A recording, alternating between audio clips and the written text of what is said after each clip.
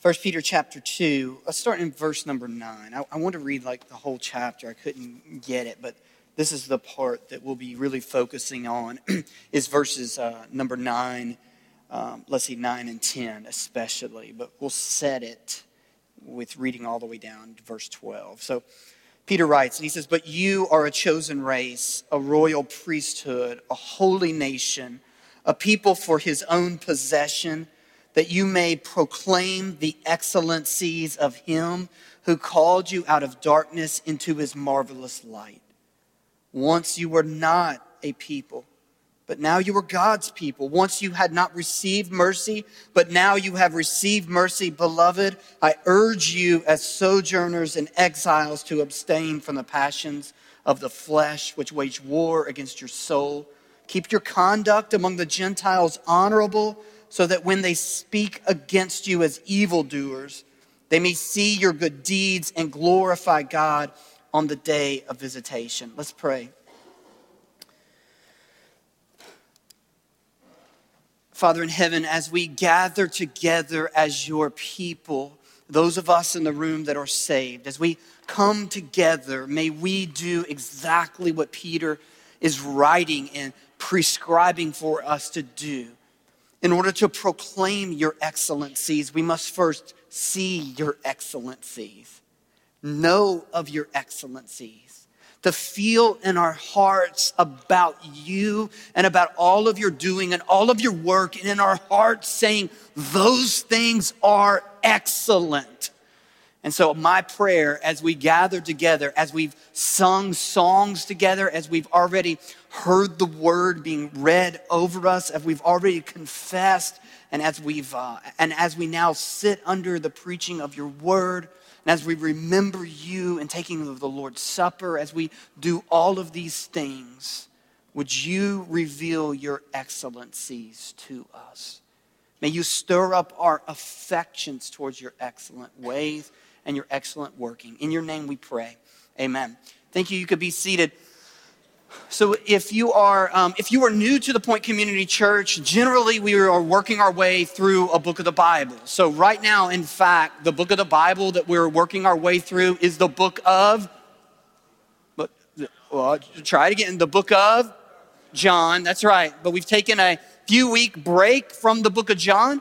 And we are looking at, it's going to actually be, I think today's week number 8. We just got a couple more weeks where we're kind of looking at what it means to be the church. And I think that's important to us. And as we've talked about this, we've kind of preached a couple of sermons getting into what we call our identities. And now we're kind of preaching our way through each of the identities that are found up here on the wall. And we find ourselves at the last one, which is the identity of missionary.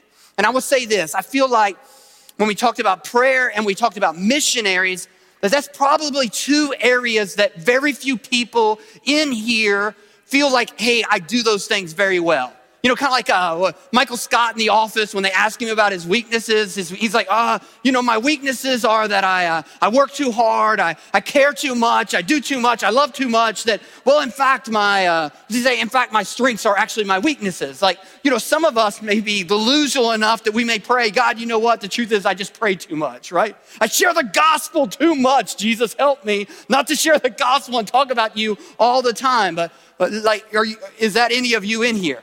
Like, no, right? That's not you. And so I feel like my job in preaching about prayer and in preaching especially about missionaries is to do twofold. One is to inspire you. It's to help you to see who Jesus is so that you want to pray to him. It's to reveal to you the heart of Jesus, a Jesus that says like, man, the whole Trinity's at work when you pray. God the Father is intently listening. The Son, Jesus, is mediating your prayers. The Spirit's been given as an intercessor, praying when you don't know how to pray. He's praying through you. It's so that you see that. It's to know who God is so that it inspires you to pray more. The same way that I want to do here when we talk about being a missionary. I want to inspire you into the excellencies of God so that you want to talk about him more. Secondfold, it's to equip you. It's to equip you in how to pray. So we're working toward that. We're producing a prayer guide every week that's available online, as well as printed copies here that you can take these and you can kind of pray through the things that should be important to us as a church. Certainly you've got your stuff that you can add to the list, and there's always space for you to do that. And so my job is to equip you, and I need to equip you. I need to teach you. I need to teach you about who God is, because all of us has misconceptions about who God is. And I need to teach you who the church is. Because the truth is many of you have misconceptions about the church. In fact, many of you, the fundamental truths you were taught about the church were wrong. Now, far be it to me to say that your grandma or your mom or your Sunday school teacher was wrong, but if they taught you this, then they were wrong. How many of us learned this little ditty that we used to do with our hands, and we would say, here's the church, and here's the steeple, and open the doors, and you guys are doing it, and here's all the people. And although cute, that is wrong. This is not the church. The church is inside. The church is the people. Now, the people need a building, and praise God, like we don't have a steeple, but we got a building, right? God gave us a building, and that's an awesome thing. And here we are, we have a building. Just as a family needs a home, a church, the people need a building to gather in, and we have a building. But ultimately, the church is not an organization. The church is not a business. The church is not a marketplace where we're marketing religious wares, religious services. Ultimately, what the church is the church is the people of God. So not everyone that comes to church is the church. Like you may go, like, why is this person that I wait on, if you're a waitress, or this person that you work with, why are they so crabby and grumpy and bitter and angry? And yet they say they're the part of the church. They go to church. Well, the truth is maybe they come to church, maybe they go to church, but maybe they're not the church. Because the church ultimately it's a people. It's the people of God. That's why we call this that we're doing right now in here, we call it a gathering. Because what's happening right now is the saints of the Point Community Church that had been scattered abroad all over Franklin County, Woodford County, Anderson County, Mercer County, even Owen County, the saints of the Point Community Church that have been scattered abroad. We've come together this morning. We've gathered together this morning. That's why we call it a gathering. We gather together in unity and in worship to worship God. The church is fundamentally this, and it's important, and you see your role as a missionary for you to understand this, that the church is the people of God. The church is the bride of Christ. The church is individuals who have been called, as Peter writes, out of darkness. We've been called out of sin. We've been called out from under the domain and the rule of Satan and his dominions. We've been called out of sin, out of the darkness of this world. And we've been called first and foremost to God. Out of the world, and first and foremost, we've been called to God, to fellowship and communion, to know this great God that exists, that is real, to know him, to fellowship, to have communion with him. And secondly, we've been called to each other. We've been called to know each other, to be in fellowship and communion with each other. And then as the church, God will send us out. He will commission us, and he will scatter us to live on his mission. That in fact, before we can talk about being missionaries, we must first understand God's mission. In the Latin, it is missio Dei. What is the mission of God? Well, we could point to a number of different verses in the Bible, but I think maybe Habakkuk 2:14 sums it up the best, maybe. Here is the mission of God, that for the earth to be filled with the knowledge of the glory of the Lord, as the waters cover the sea. So think about an ocean. Think about a body of water. Think about a sea, and think about how the waters, that's what it is by nature, how the waters cover it. And what God is saying is, my mission is for the earth to be filled, to be covered over with what? With a knowledge of the glory of the Lord. It's to be filled with a knowledge of how good, how excellent, how beautiful, how powerful, how glorious, how transcendent God is. That's what he means by glory. It's for the whole earth, all the inhabitants of the earth, to be filled with knowledge of the goodness of God, the glory of God, the power of God. The way that is happening is twofold. It's happening through his people, as we evangelize, that's proclaiming to those who don't know it, the truth of knowing it. And as we disciple, as we massage deeply in this knowledge, as we continue to speak about this knowledge of who God is and what God has done. That it is not that God needs a mission for his people, but rather what God needs is he needs a people for his mission. That God's mission exists. And why do we, the church, why do we exist? Well, we're part of the fulfillment of that mission, but also we exist to carry out and to do that mission. God is, through his power, he is filling the earth with a knowledge of his glory as the waters cover the sea. And how is he doing that? He is doing that through a people. The mission, the Missio Dei, the mission of God is what God is currently doing. God is revealing himself, revealing his excellencies, revealing his beauty. God is filling the earth with a knowledge of his glory. And that is his mission. And he is doing it again. Who is he doing it through? He is doing it through a people that God is choosing and gathering a people. He's saving a people, purchasing a people, collecting for himself a people to which he will say, you are mine. I purchased you. You belong to me. I own you. I love you. I've set my love upon you. I'm revealing myself to you. And now I'm sending you out into all the earth to carry out my purpose, to carry out my mission, to partner with me in helping to make the very ends of the earth know my glory and my knowledge and my beauty of who I am. That in fact, what we read here in 1 Peter 9, that's nothing new in the Bible. I mean, that's not a brand new verse new to Peter. It's not like in this moment, this is what Peter's saying. No, what Peter's writing and penning there is the very pattern and rhythm we see all throughout the Bible. That this is the truth of who God is as he reveals himself to us. That God is a God who goes and who sins. Nothing new, it's the pattern. That God himself is a God who both goes and God sins. I mean, think about the creation story. Think about the story of God in the Bible. In Genesis, God creates an earth and it's all good. He fills it with man, puts man in it, tells man, hey, take care of this one commandment I give to you. Don't do this one thing. And Adam and Eve, they sin. And in their sin, everything gets broken. And what does God do when all of the earth gets broken and messed up? He doesn't just say, sorry about your luck, you're on your own. Damn everyone in it to hell. No, that's not what he does. But what does God do? God, ultimately, he sends.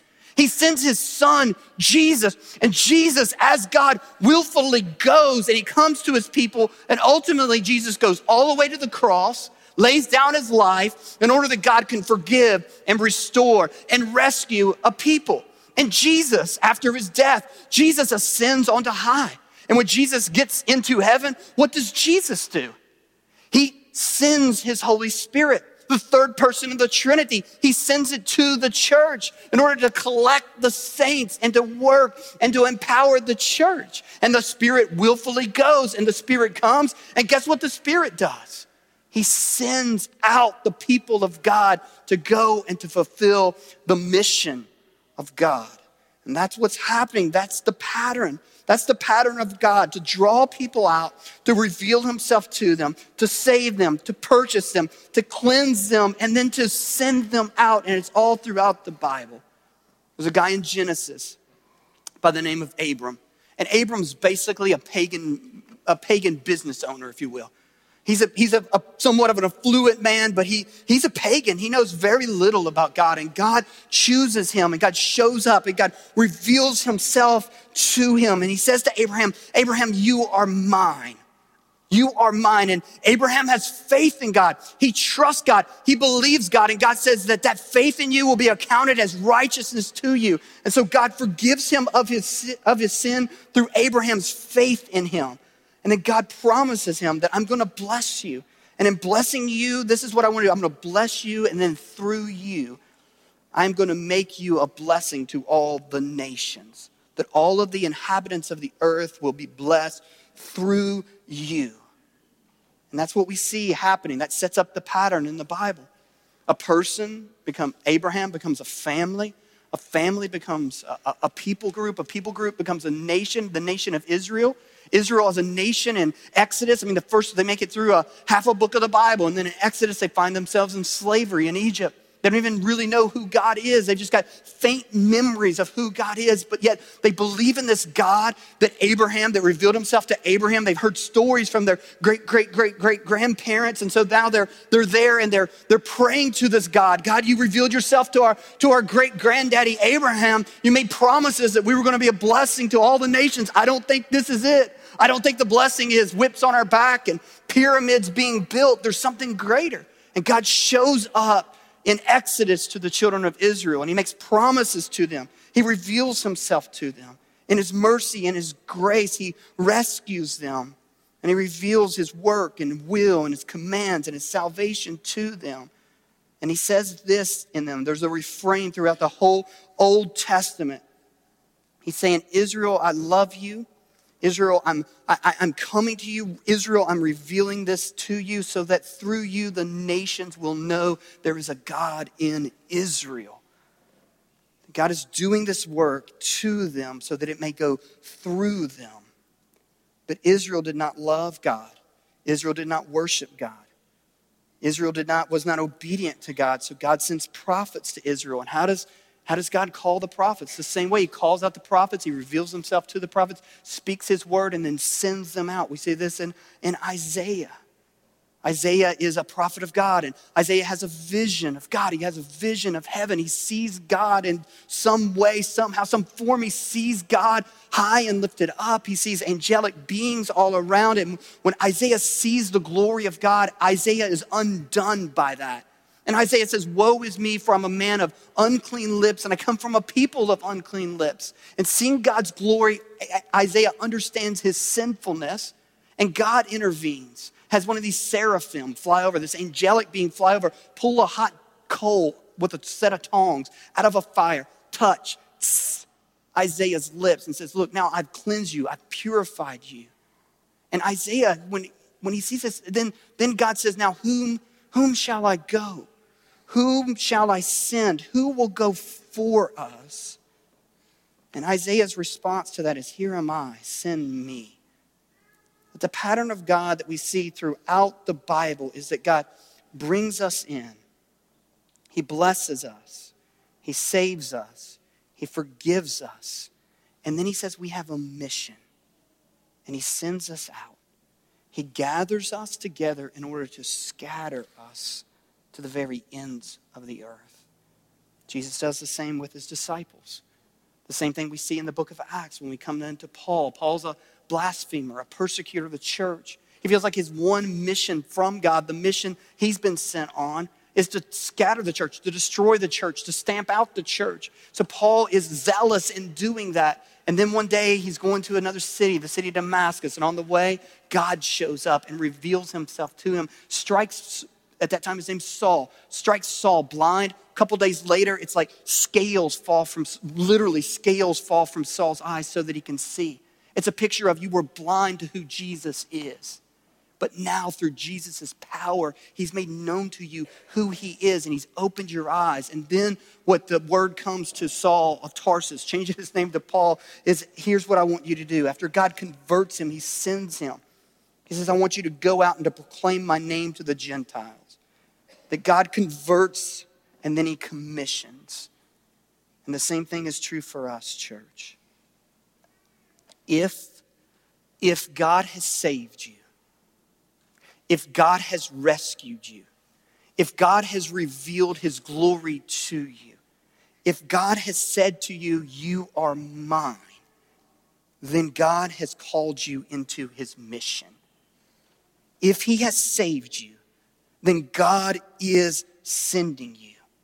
And the truth is that you and I, we are not living in the fullness of all that God intends and all that God wants for us until we are giving our lives to God's mission. I'm going to give you, for the rest of our time together, I'm going to give you three truth statements. Most of them I'm kind of pulling out of this text, 1 Peter 2, 9 and 10. And then I'm going to follow up with that truth statement of to ask ourselves a question. The first truth statement is this: God sends everyone that he saves. Still there? Seems a little quiet in the house this morning. You guys still there? God sends on mission, on his mission, everyone that he saves. Now, God's mission isn't just to go and to do good works, go and be a good person. That certainly should be included in that. But Habakkuk 2:14, what's the mission? Lost people can do good things. Man, I got some super sweet neighbors. They're great. They help me rake my yard when it needs to be raked. Sometimes my neighbor, when I'm out of town, my neighbor would mow my grass for me. Now, he doesn't mow it as good as I would do it or as good as Zach would do it. But hey, that's a friend for you. Roll the trash can down to the yard for us. They're great neighbors. Lost people can do good things. That's why the mission isn't just go and do good things, but the mission is to go and proclaim the excellencies of God. To go and to declare and to tell about what God has done and who God is through, and what God has done through Jesus. That's what we're after. That's what we're called to do. So the truth is that God sends everyone that he saves. That if he has saved you, then he is sending you. And the follow-up question to that, the question we should ask ourselves then, it's not if I am called. Don't ask yourself that. It's not if I'm called. You are called if you are saved. But then the question becomes, to whom and to where am I called? It's not if I'm called, but the question we follow up with is to whom and to where am I called? That God has sovereignly, strategically, providentially placed you where you are, so that you might proclaim the excellencies of him who called you out of darkness into his marvelous light. That God puts us in places on purpose. The Apostle Paul, under the inspiration of the Holy Spirit, he affirms this in the book of Acts, that God chooses the places and the times in which men are to live, that God sovereignly, providentially, and strategically has placed you in the family that you are in. He's placed you with the friends that you have, placed you in the neighborhood in which you live, on the road in which you live. I know some of you are like, I don't live in a neighborhood. I live on a country lane. He's placed you on the country lane where you live, the subdivision in which you live in. He's given you the job that you have. He's given you the gym membership that you have. He's placed you in the school where you attend. He has sovereignly and strategically and providentially placed you in those places for a specific purpose. And that purpose is for you to share the knowledge of the glory and the excellencies of God with the people who are around you. That there are people in your family, in your subdivision, at your place of work, where you leisurely hang out, in your school, who need to hear and need to know of the glory of God and the excellencies of God. And church, we would be remiss.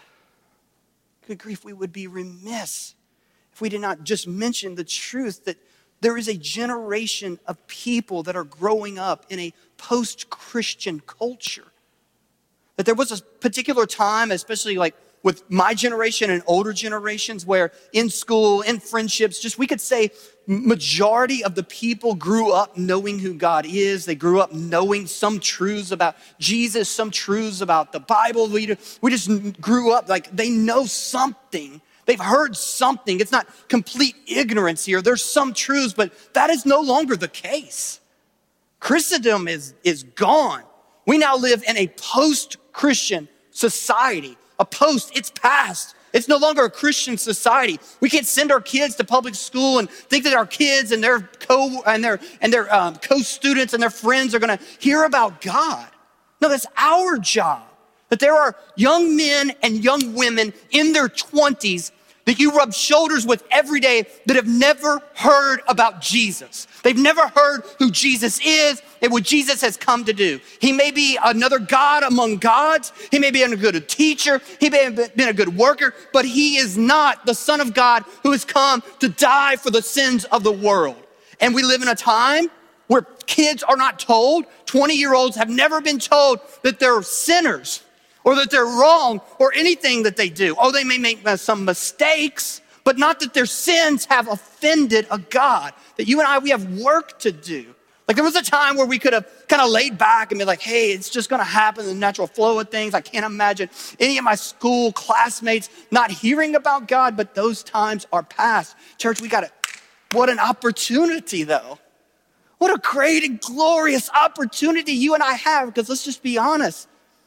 A huge chunk of what you and I heard about God and what we heard about the church, we heard about Jesus wasn't right. It was legalism of most of us. It was Baptist and religious tradition, but it wasn't about Jesus coming to set the captives free. It wasn't about like what this text says about the glory of God and the power of God. It was obey God or he'll give you really bad case of acne on the night before prom, right? It was act good or God, this mean ogre in heaven, he's gonna get you, he's gonna strike you dead. And if you mess around with your girlfriend, you'll get AIDS, right? That's what we heard. We never heard about the glories and the excellencies. I mean, I love that what Peter says is we have opportunities to proclaim, to announce the excellencies, the excellent things that God has done. That you and I, we need to live our lives like missionaries live our lives. We need to know that. We're living in a culture that isn't Christian. It's not a Christian culture. And when we think about what missionaries do, as missionaries leave a culture and they go to a culture, most of them, they adopt that culture, the benign practices that don't go against scripture in that culture. They become good students of that culture. They meet people in that culture. They live out Christian lives in that culture. They understand the spiritual climate of that culture. They understand the idols of that culture, the places and objects of worship in that culture. They become good stewards of the culture. And you and I, we need to do the same thing here. We need to know that this is not our culture, that our culture is from heaven. We're living on foreign soil and foreign ground here.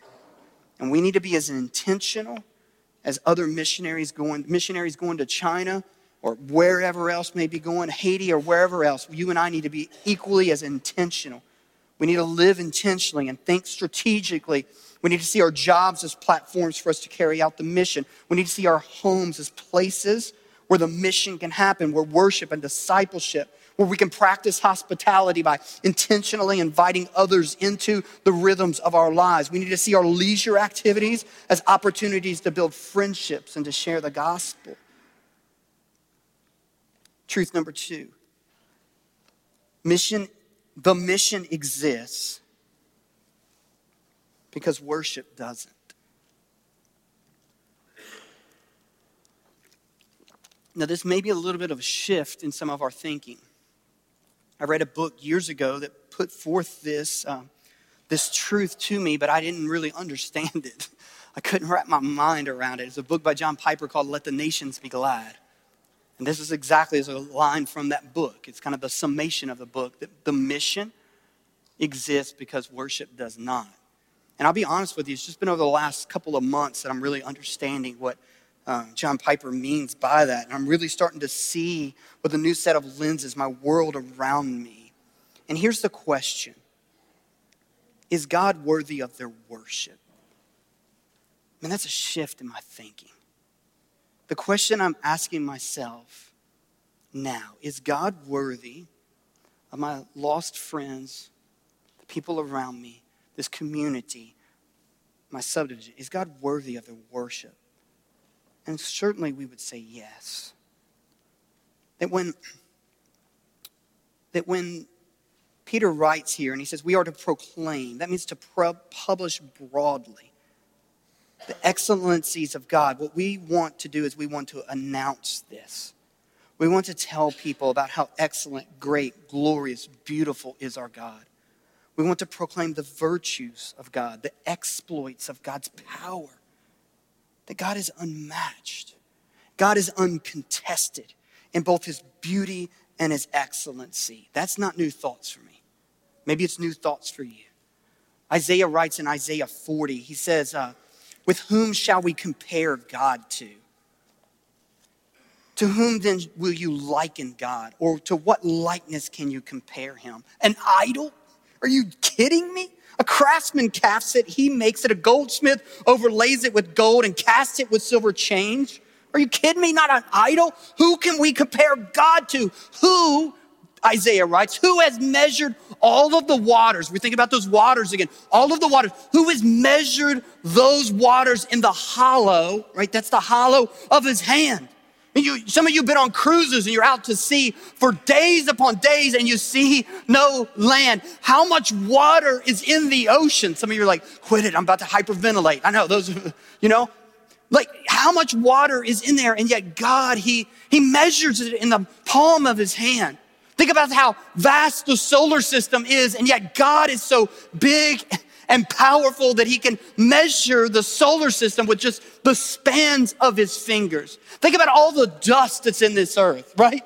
Parents, you understand that you dust something, 10 minutes, you come back later, it's covered in dust again. Like, where does that junk come from? I don't know. It's everywhere. It's a plethora of it. It's all around us. And yet it says that God can gather up all of the dust that's on this earth and measure it in a scales. All the sands that are on every beach, God can measure them. The nations, Isaiah writes, is but just a drop in the bucket compared to God. Whom can you compare me to? And when we think about his greatness, the answer is to none can we compare you. And if you were that great, if you were that powerful, or if you were that glorious, then are you not worthy of all of the inhabitants of the earth, worthy of their worship? The problem isn't whether you are glorious or not. The problem is our ignorance of your great glory. And that's our job, church, is to proclaim his excellencies and to proclaim his glory.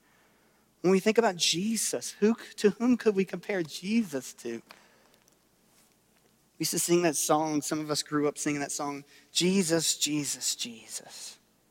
Sweetest name I know. Right? And that's the truth. He is the sweetest. He is the sweetest, kindest, most benevolent human that we've ever known because he is God. That the beauty and excellencies of God have been made most evident in Jesus. And Jesus is revealing to us how powerful, how glorious, how beautiful God is. I mean, think about this. When it came time for Jesus to flex his muscles and to show his power, when it came time for Jesus to kind of take off the human flesh and to show them that, hey, I'm more than just a man here, how did he do it? How did he do it? He did it in humble ways, right? He did it in powerful but yet humble ways. This week at my house, a guy knocks on the door. I go to the door, and it's one of those roofing contractors, salesperson, insurance company guys that they drive around and they look for the ones with the cruddy roofs, and they go knock on your door, so that kind of tell you. And this guy stands at my door and he says, hey, here's the deal. It looks like you're missing a few tabs on your roof, and you got you got this, got that, hey, you care if I do a free inspection? And I'm like, hey, what's it gonna hurt, right? Go ahead and do your free inspection. Tell me about my roof. So the guy puts his ladder up, gets up, walks over the roof, I'm gonna take a few pictures, comes back down, and the guy tells me, he says, man, yeah, your roof's bad and it needs to be repaired. But he said, here's the deal. If we can show how your roof was hurt, harmed, destroyed by an act of God, then your insurance will pay for it to have it replaced, and you're just out your deductible.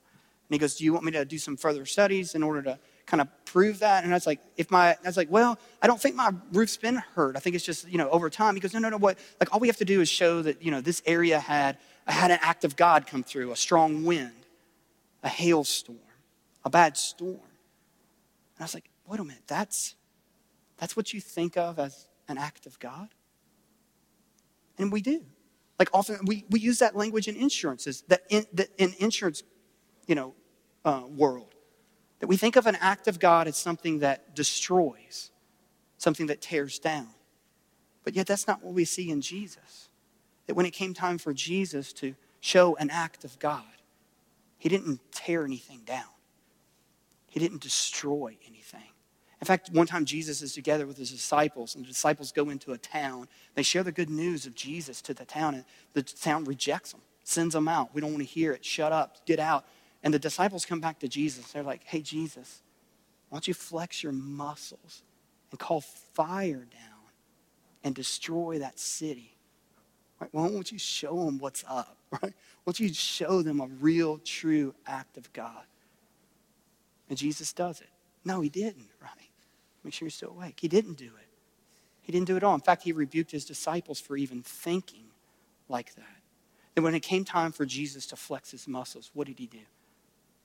He healed the sick. He fed the hungry. He welcomed their children to them. And ultimately, how did Jesus flex his muscles? By going to a cross and dying for their sin and our sin. He flexed his muscles and being resurrected from the dead for our justification. There is no religion. There is no person out there, no religious leader, no nothing, anything like Jesus. No other gospel can we share. That no other message is really truly the gospel of the good news. Paul, what's the gospel of the good news? Paul sums it up like this: it's the kindness of the Lord that leads you to repentance.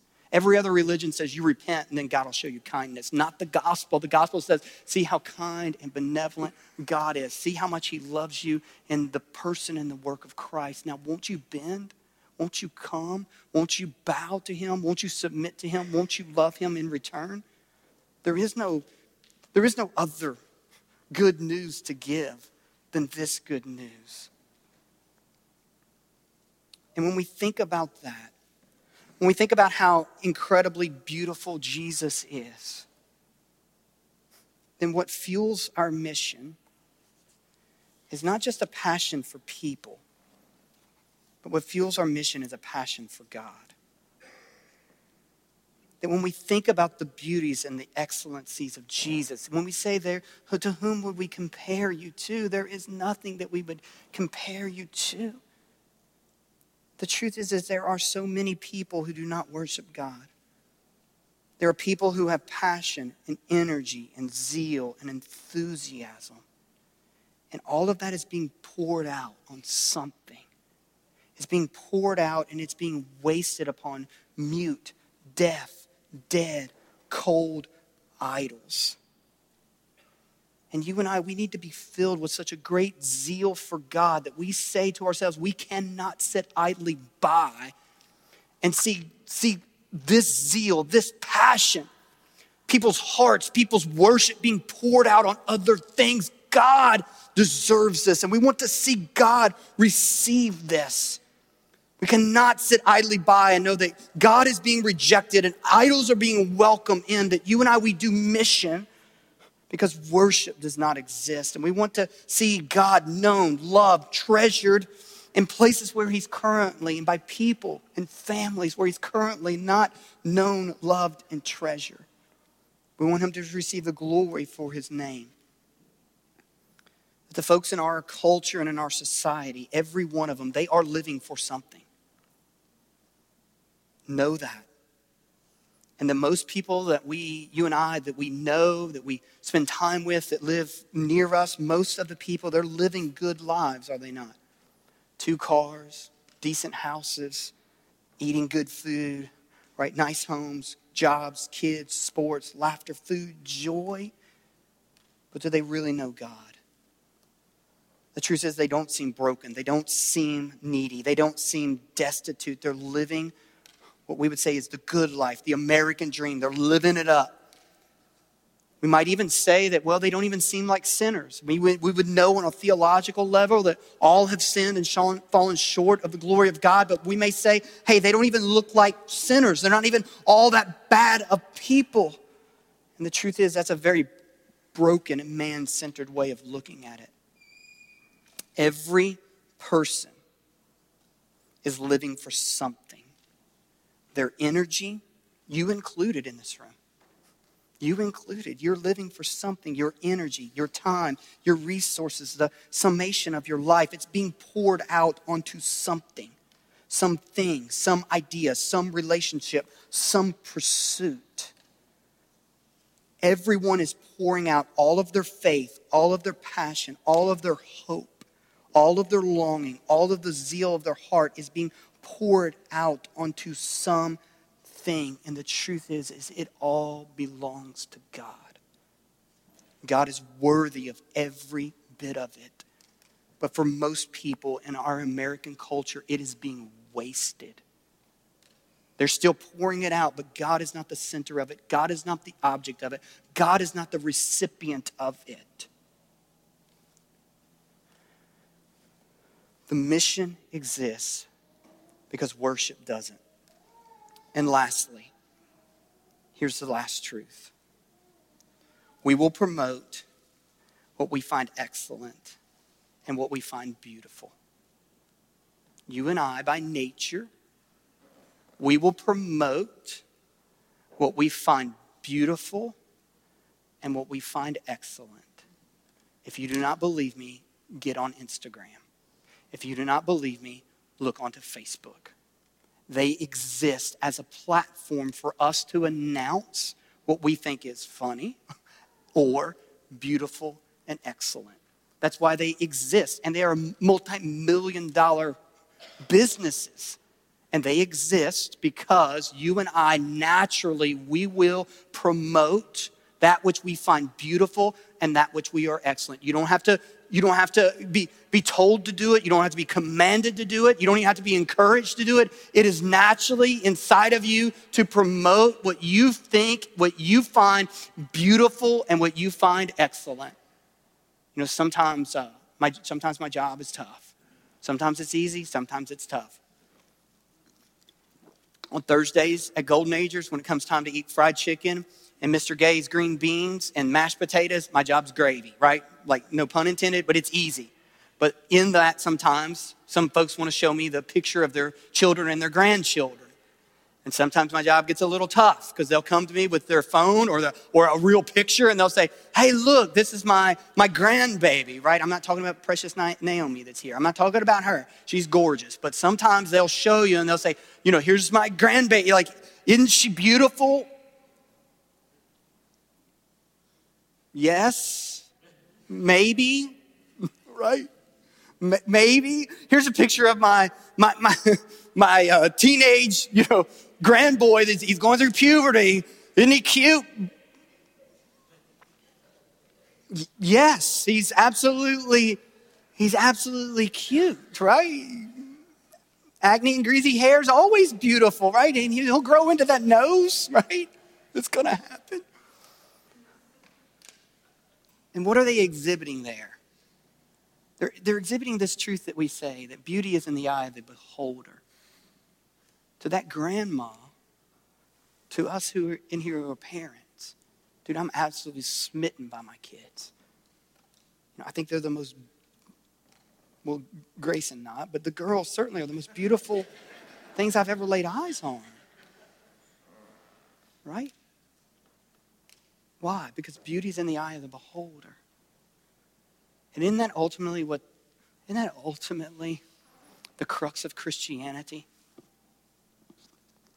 That you and I are the ones, by God's sovereign power, by his will, by his great glory and grace, he has revealed, he's shown his beauty to us.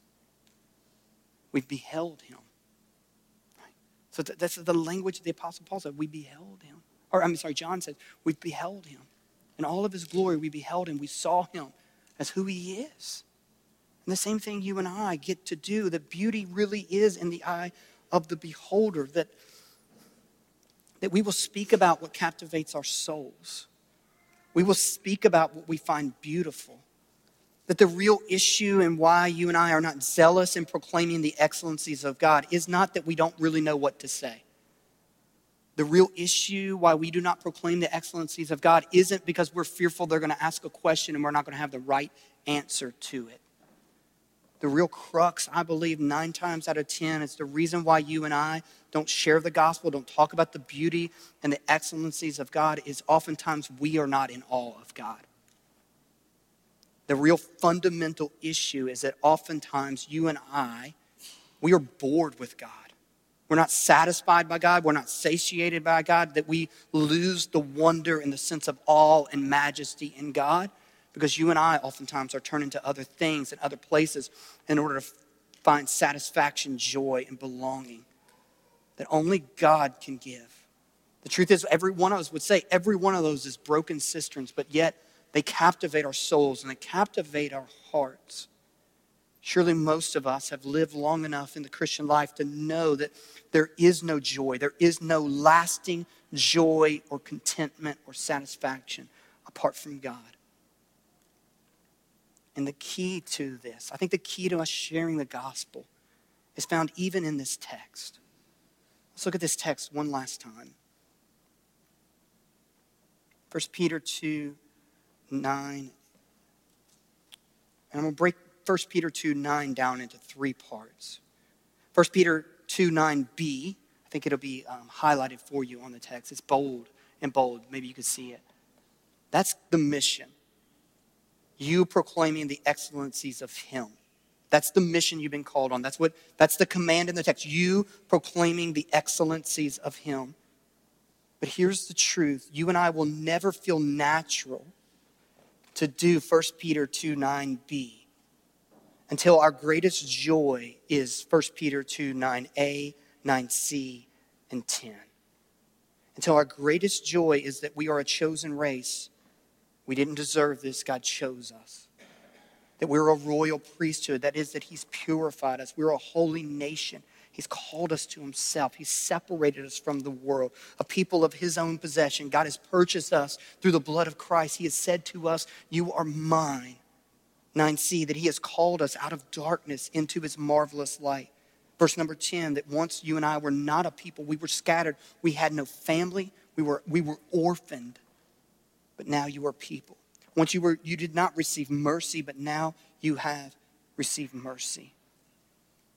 That when your heart is touched from God, when we know the fullness of our salvation and all that it means for us, that when we deeply are drinking in the cost the Father paid for us, all that the Son paid to purchase us, when we know that all of that was rooted and grounded in a personal covenantal love for you, when we know that the Father loves us and accepts us and our heart finds that we hear that and it isn't just numb and dead upon our hearts, but when our hearts reverberate with that truth, when we say that is beautiful and that is excellent and that is glorious, it frees us.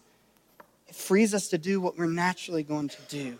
It frees us from our love affair with this world, and it frees us from our fear of man.